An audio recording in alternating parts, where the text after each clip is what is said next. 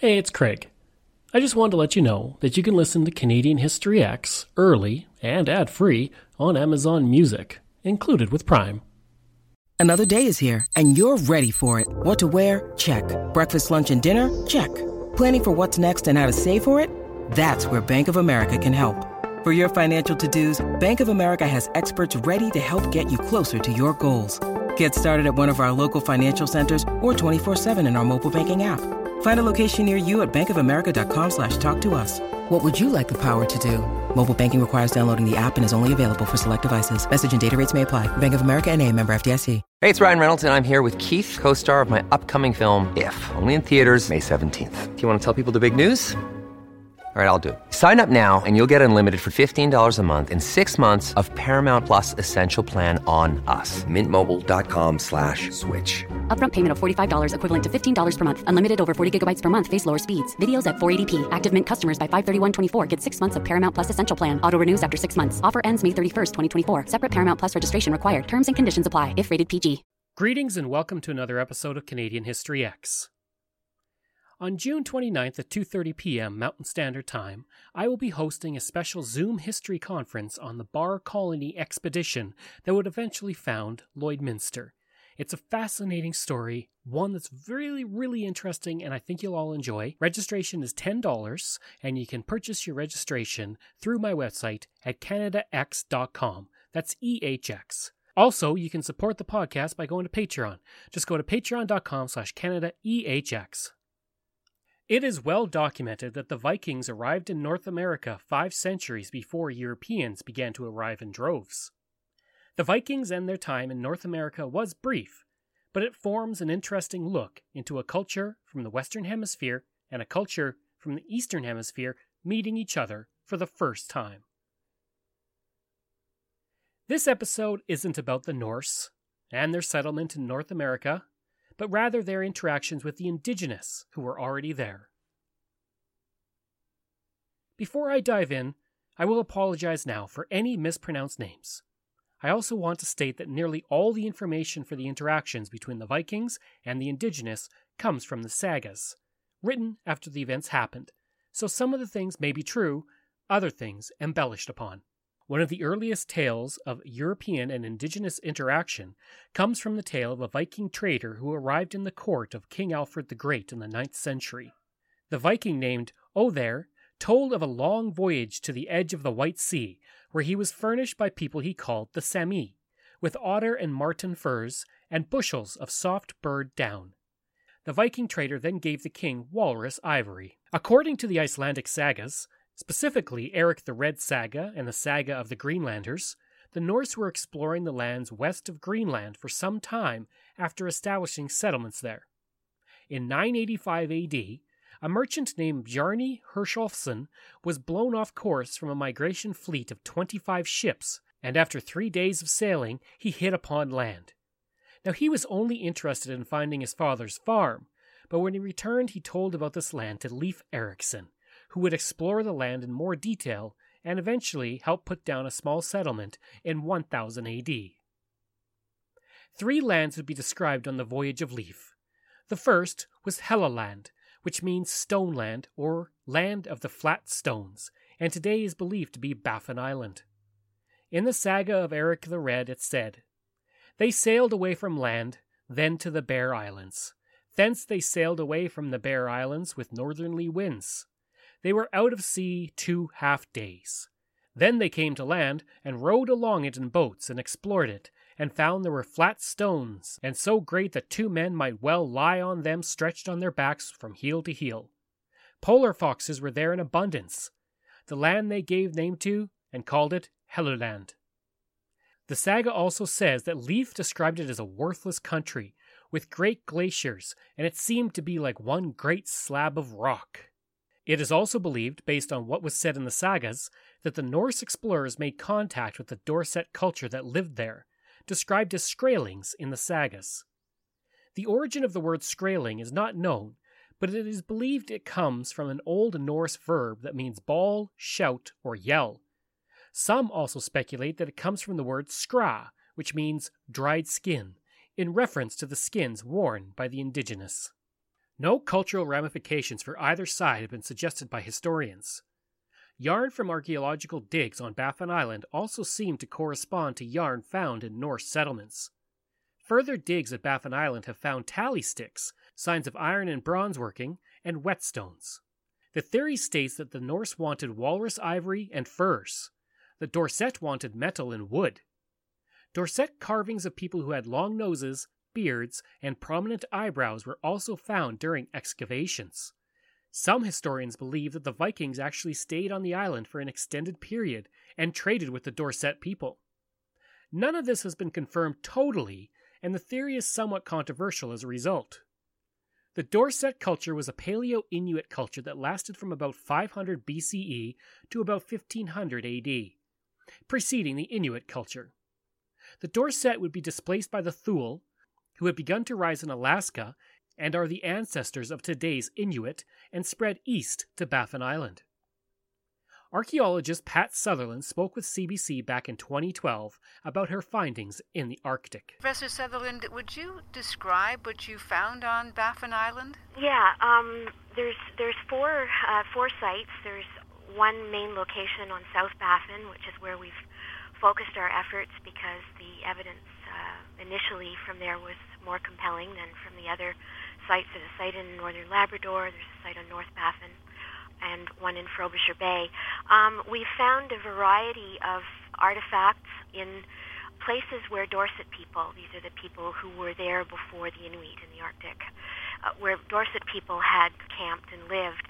We found artifacts that were outside the range of what we know of Dorset technology. And there are three main categories of artifacts. There's cordage that has been spun. Is this like wool or something? Well, you could call it that. Think of pieces of yarn in your grandmother's knitting basket, like that, a two-ply cordage. It's spun from wild animal hair, the material from the North American sites. In Greenland, most of the cordage is spun from sheep and goat's wool. But there is one textile fragment that has cords in it that's made out of Arctic hare fur, similar to that which we found on Baffin. And then another category that shows up at all of these sites, over 1,500 kilometers of coastline now from North Baffin to northern Labrador, is tally sticks. They're wooden sticks that have been notched. They're quite comparable to finds from Norse sites in Greenland, in Iceland, the Faroes, even as far as Novgorod in Russia. These were common in Norse sites, used for recording trade transactions. How long do you think that they were there, the Norse? I think over 4 centuries they were back and forth. We've got to remember that the voyages to the coast of Canada would have been for the purpose of exploiting resources and exploring new areas to exploit resources. So they'd be back and forth by ship. Would any of them stay the winter? At Lanceau Meadows, from the saga accounts and from the archaeological remains that are there, it appears that they did overwinter there. We don't have any clear indications of that as yet, anyway, for South Baffin. And at the moment, South Baffin, the location in South Baffin, is the only location where we have strong architectural evidence that suggests that the Norse had established a shore station there. The second land described was Markland, which was never recorded to have been settled, but was a common spot for Vikings to go in order to harvest timber. It is suggested that Markland was Labrador, but the particular area has not been pinpointed. The name of the land, Markland, means the land of forests, and for the settlers in Greenland, where there were few trees, Markland would be a welcome place to harvest. While there was no permanent settlement, the Saga of the Greenlanders state 160 men and women settled in Markland for winter protection around 1010 AD. When you need mealtime inspiration, it's worth shopping Kroger, where you'll find over 30,000 mouth-watering choices that excite your inner foodie. And no matter what tasty choice you make, you'll enjoy our everyday low prices, plus extra ways to save, like digital coupons worth over $600 each week. You can also save up to $1 off per gallon at the pump with fuel points. More savings and more inspiring flavors make shopping Kroger worth it every time. Kroger, fresh for everyone. Fuel restrictions apply. The last and most famous landing spot is Vinland, and today it is the only known Norse site in North America outside Greenland, found at Lanza Meadows on the northern coast of Newfoundland. Leif Erikson was the first known European to set foot on Newfoundland, staying the winter and making no contact with the indigenous. In 1004 AD, Thorvald Eriksson sailed with 30 men to Vinland to spend the winter at the camp his brother Leif had built years earlier. The expedition would find no signs of people initially, except for what the sagas say, on one westerly island where they found a wooden stack cover.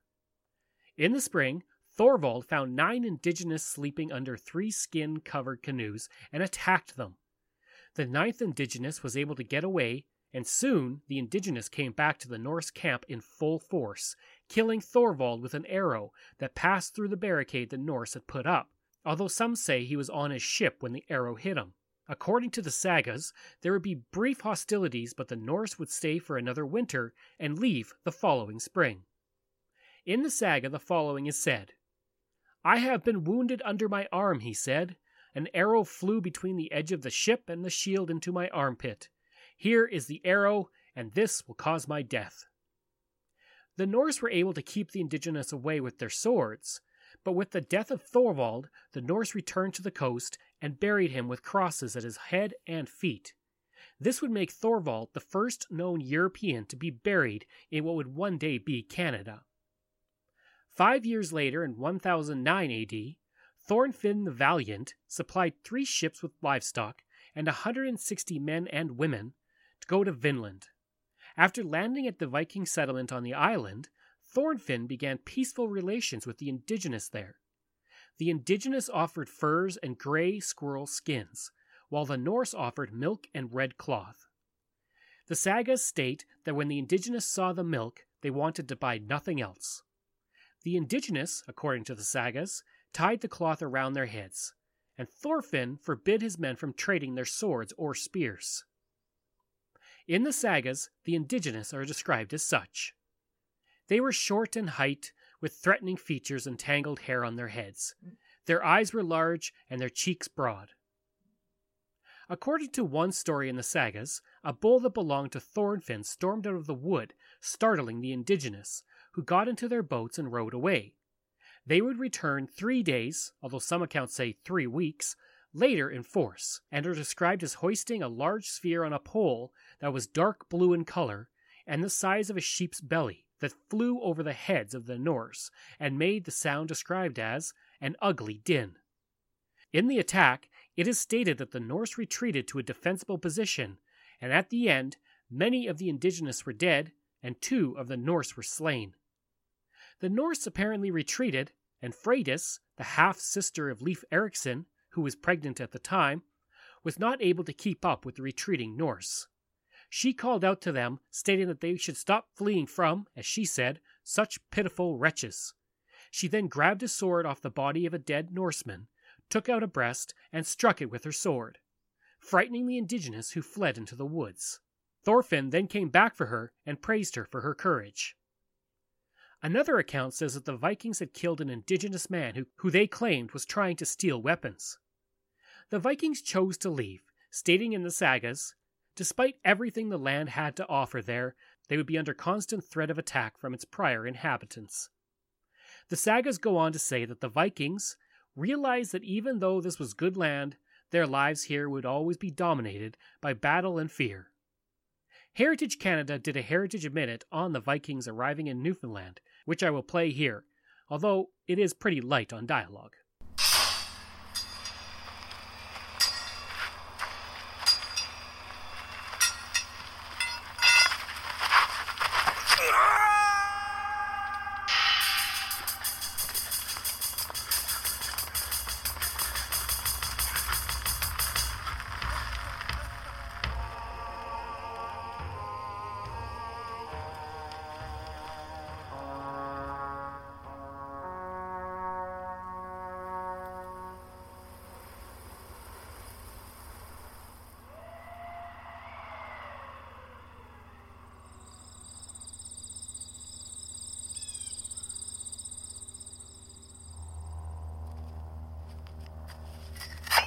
Do you know what I think this is?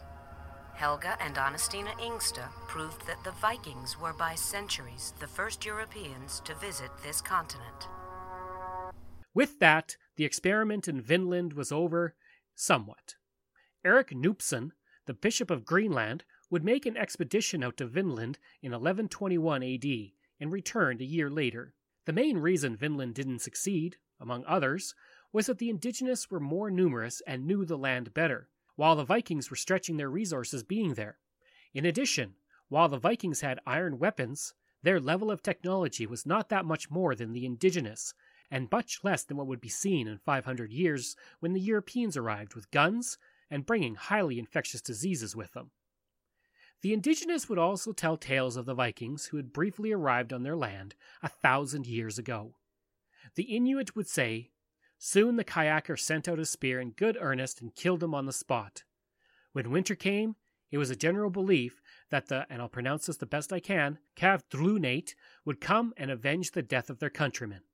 The word Kavdrunate was the Inuit word for foreigner or European, and the Greenlandic word Qualak, which is similar, means Dane. Interestingly, based on DNA analysis, it was found that 80 living Icelanders have a genetic variation similar to the one found in the indigenous people in North America. It is believed this variation entered the Icelandic bloodline around 1000 AD, when it is believed that the first Viking indigenous child may have been born. It is believed, but not confirmed, that an indigenous woman sailed from Newfoundland to Iceland during the period when Vinland was active. The DNA lineage, called C1e, is passed down through a female, and the unique gene is present in 4 distinct family lines in Iceland, found during a decode genetic study. The Inuit do not carry the genetic variant, and there is nothing in the sagas that speak of an indigenous woman going back to Iceland. That being said, the saga of Eric the Red tells of 4 indigenous boys who were captured and taken back to Greenland. Today, 80 individuals in Iceland carry this gene. Now, while the settlement only lasted a few years, it is believed that the Norse made trips to Markland for timber and to trade with the local indigenous for as much as 400 years, stopping just prior to the arrival of France, England, and Spain to North America. Skraeling Island in the Arctic has evidence of chainmail, a boat rivet, an axe head, and more, dating between 1160 and 1440 AD, well after Vinland had faded from use. Norse cloth dating from 1043 to 1413 AD has been found on Rune Island, and this shows that there was likely extensive trade and interaction between the Inuit, Dorset, and Vikings. The last official mention, though, comes in the Icelandic Annals, stating that a ship made a voyage from Greenland to Markland in 1347. This is the last mention of a voyage to Markland. I hope you enjoyed this episode of Canadian History X, and if you did, please give a rating and review. You can support the podcast at Patreon. Just go to patreon.com/CanadaEHX. And you can email me with any questions you have at craig@CanadaEHX.com. And you can visit my website where I have hundreds of articles on Canada's history. Just go to CanadaEHX.com. Thanks, and we'll see you again next time.